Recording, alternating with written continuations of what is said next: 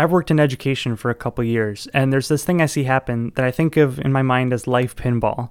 It's like this. You know how when you're playing pinball, you control the two flippers at the bottom of the table? The slightest difference in timing or force can make a significant difference in the direction and velocity of the pinball. Something similar happens in schools when teachers have the opportunity to make a suggestion or offer a gem of wisdom that can shift a student's life in ways big and small. Here's an example so I don't sound totally cliche. Some of the students I work with are required to type out their assignments, be they an essay or a slideshow or anything else.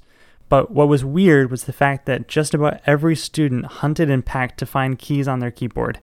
Every year of observing this, I strongly encourage students to learn to touch type. Typing even ever so slightly faster creates enormous marginal returns when summing each second saved over the course of a student's lifetime typing.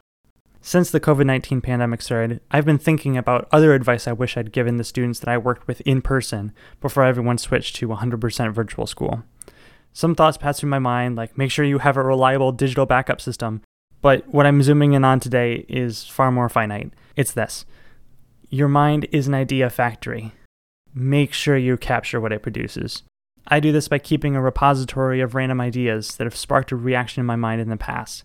For example, I wrote down that Bill Gates goes into his ThinkWeek with a list of questions he wants to find the answers to. And I still have a draft of the iPad Pro review I wrote only a few days before the new model was announced. Or if there's a topic suggestion for my creative projects and it appeals to me, it goes into a text file.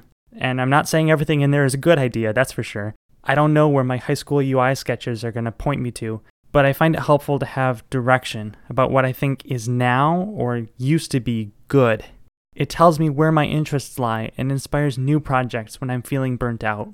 Others, though, disagree with this philosophy, believing that storing the old handicaps the serendipitous generation of the new. But is that true? I mean, sure, it's romantic in a way to blow away everything you've done before and start fresh with a white piece of paper. I'm as attracted to that as the next guy. Plus, there's the added benefit that you aren't accidentally building everything you do on a flawed foundation. But old ideas are just direction. They aren't a mandatory roadmap. They're like a lookbook and not a catalog.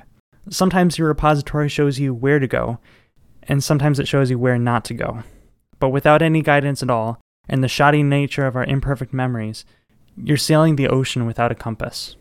So why not hang on to the compass? You've already got it.